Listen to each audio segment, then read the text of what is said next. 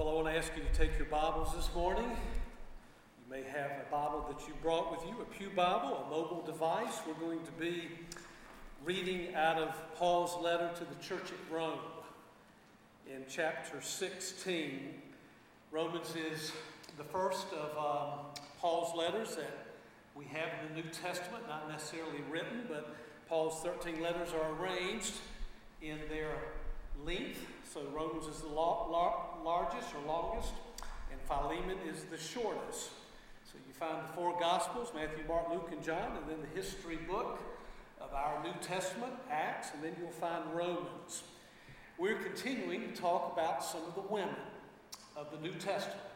So this morning in chapter 16, we meet someone by the name of Phoebe. It's the only time that she is referenced in the New Testament.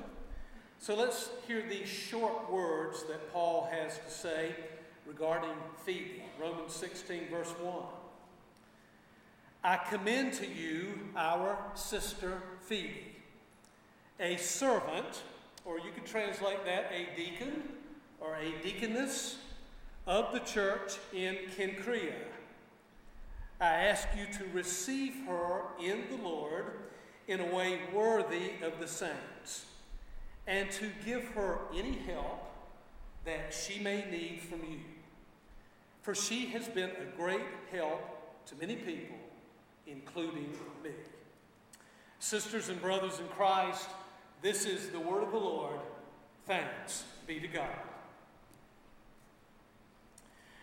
Well, occasionally I will have someone who will call me or see me, and they're looking for someone to do some repair work around the house.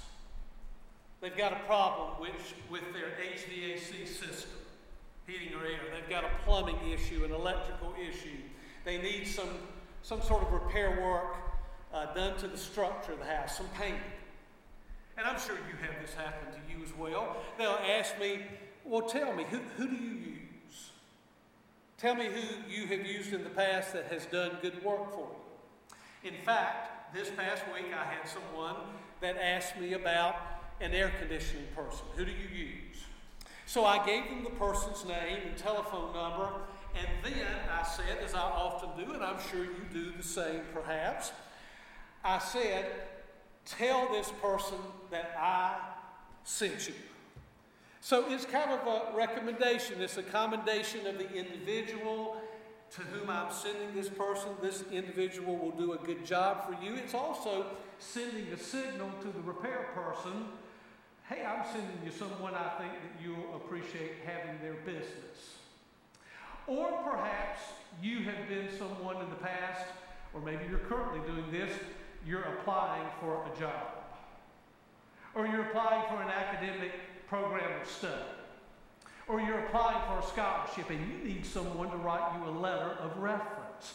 You need someone to write you a letter of recommendation. So you find someone that you feel knows something about your work history or your academic background or your giftedness or your character or your integrity, and you say, will you write me a letter of recommendation? Well, that's a little bit about what's going on here. This is what's taking place in this text with Paul commending Phoebe to the church at Cenchrea.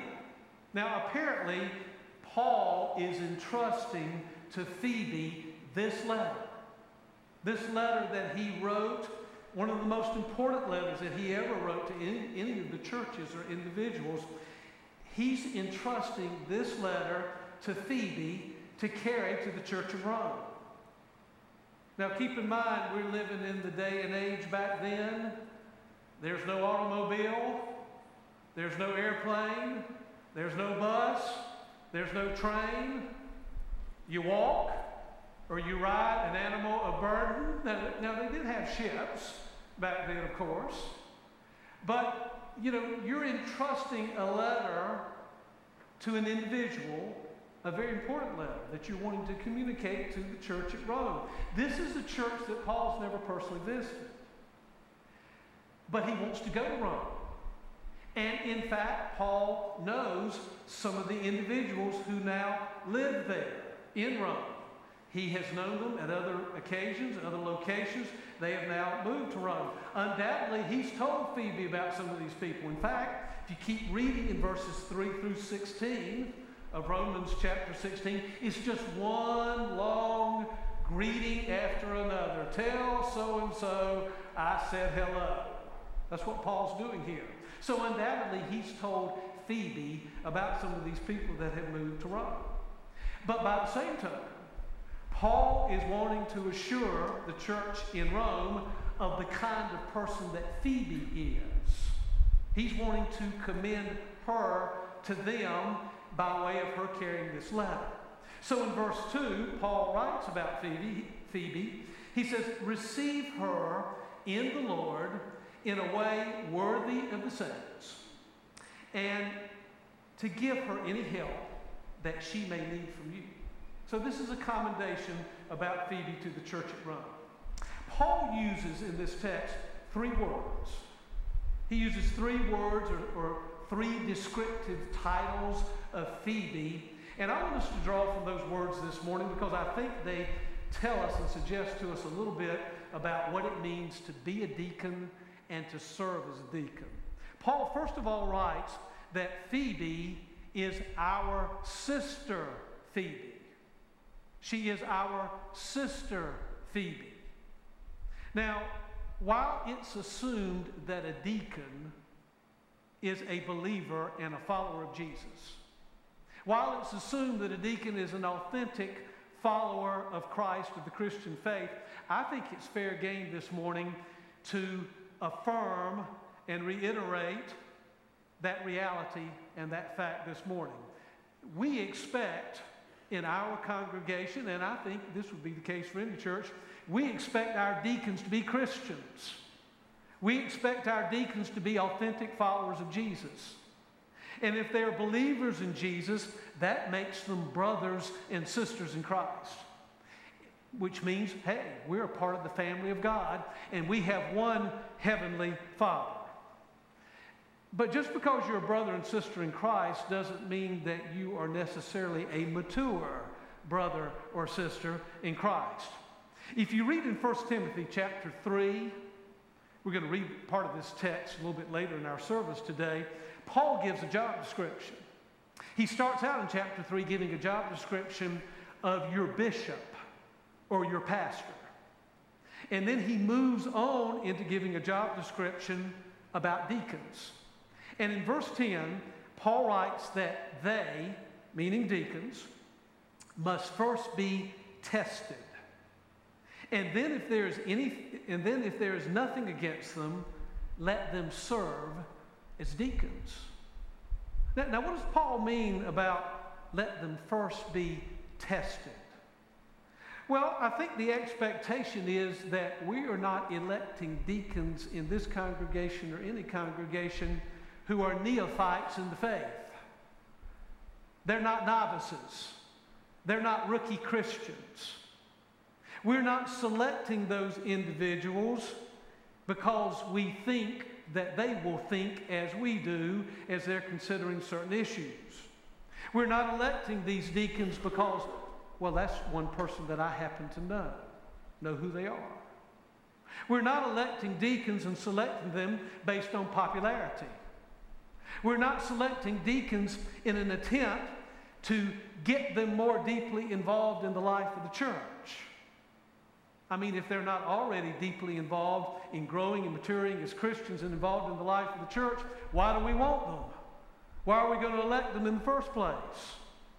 We are prayerfully selecting people as deacons who are fellow brothers and sisters in Christ who have already demonstrated a devoted life of service to Jesus. They are people whom we see who are spiritually mature. They are actively growing in their faith such that when we see them, we see the hands and the feet of Jesus. We hear the voice of Jesus. We experience the attitude and the spirit and the heart of Jesus. When Paul commends Phoebe, he calls her our sister Phoebe. And the assumption is she is a fellow believer in Jesus and she is growing and maturing in her faith. We want deacons who are growing and maturing in their faith. But I want you to also know that Paul keeps going, and he calls Phoebe a servant, or a deacon, or a deaconess. That Greek word is diakonos.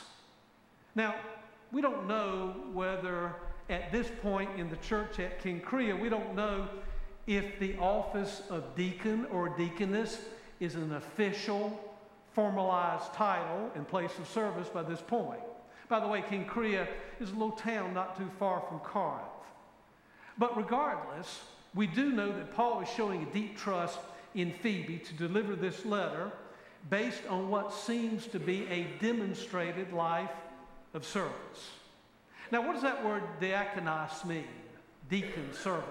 Well, it does mean one who serves.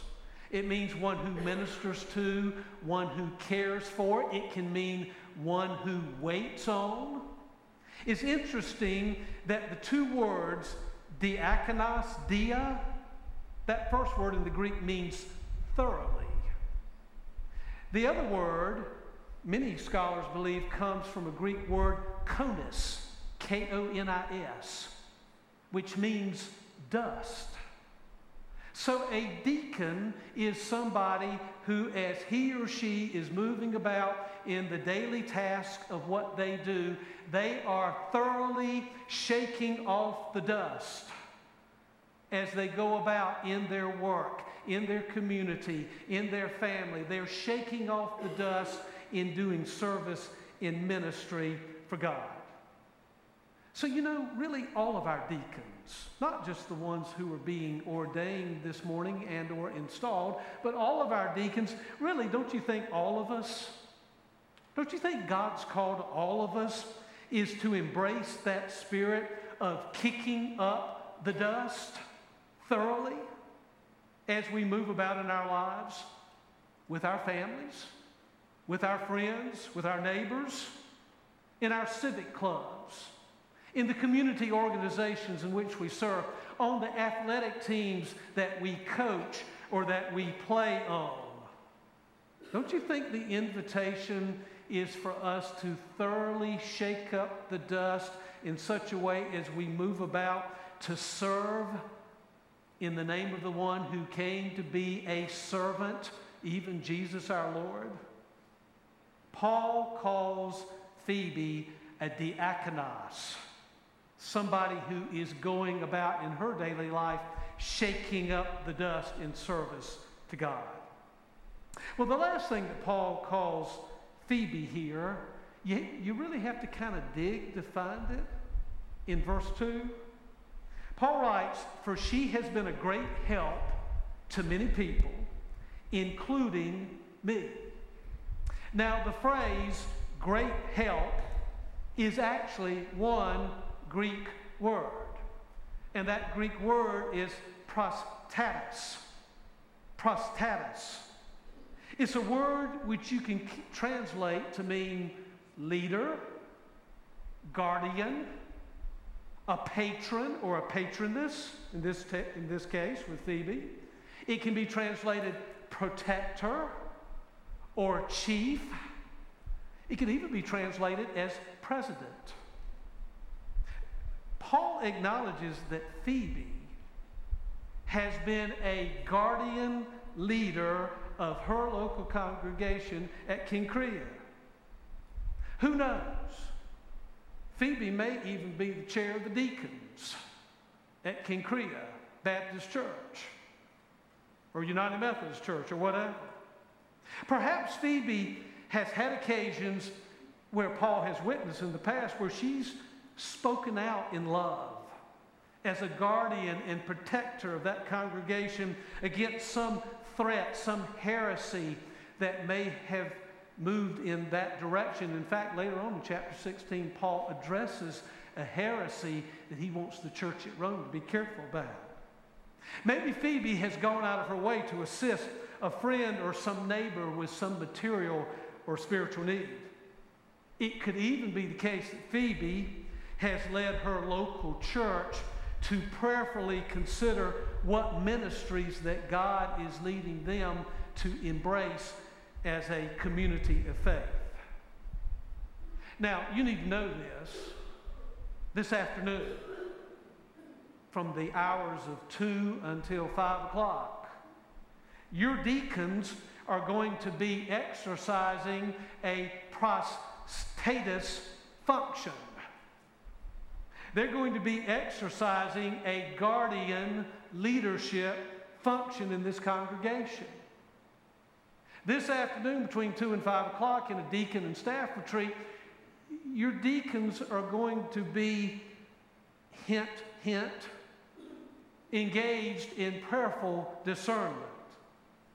This afternoon, your deacons are going to be invited to, hint, hint, paying attention to where God is at work around us.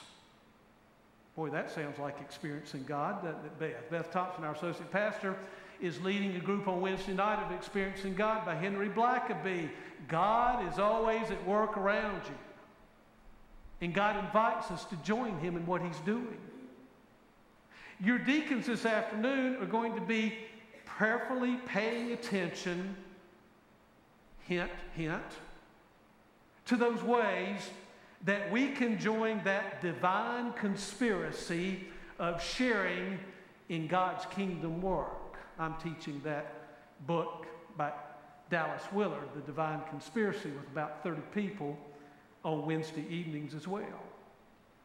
In fact, we're really blessed to have Eddie Hammett, who is our Cooperative Baptist Fellowship of North Carolina church and leadership coach, to lead us in this endeavor. And Eddie, welcome this morning. Eddie is worshiping with us in our 9:40 service. He has coached us on 2 occasions as a congregation and is returning today to coach our deacons and staff as we think a little bit about what's the Spirit's tug and push and pull. What's the Spirit trying to say to us as a community of faith? And then, not that we're going to make any final decisions today, but we look forward to sharing with you in the future. What is it that we sense that God is leading us towards the future? By the way, there's one thing I haven't told you this morning. I haven't told you what the name Phoebe means. The name Phoebe means bright or radiant. Bright or radiant.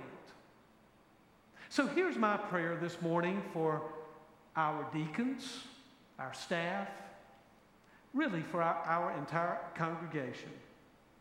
But specifically for our deacons, my prayer is, may all of our deacons, brothers and sisters in Christ, be those bright and radiant servants, diakonos, who continue to kick up the dust of servanthood in our church, in our community, and be the guardian leaders that help us chart that path of a continued future story of missional engagement, not just in this church, but in our community and in our world.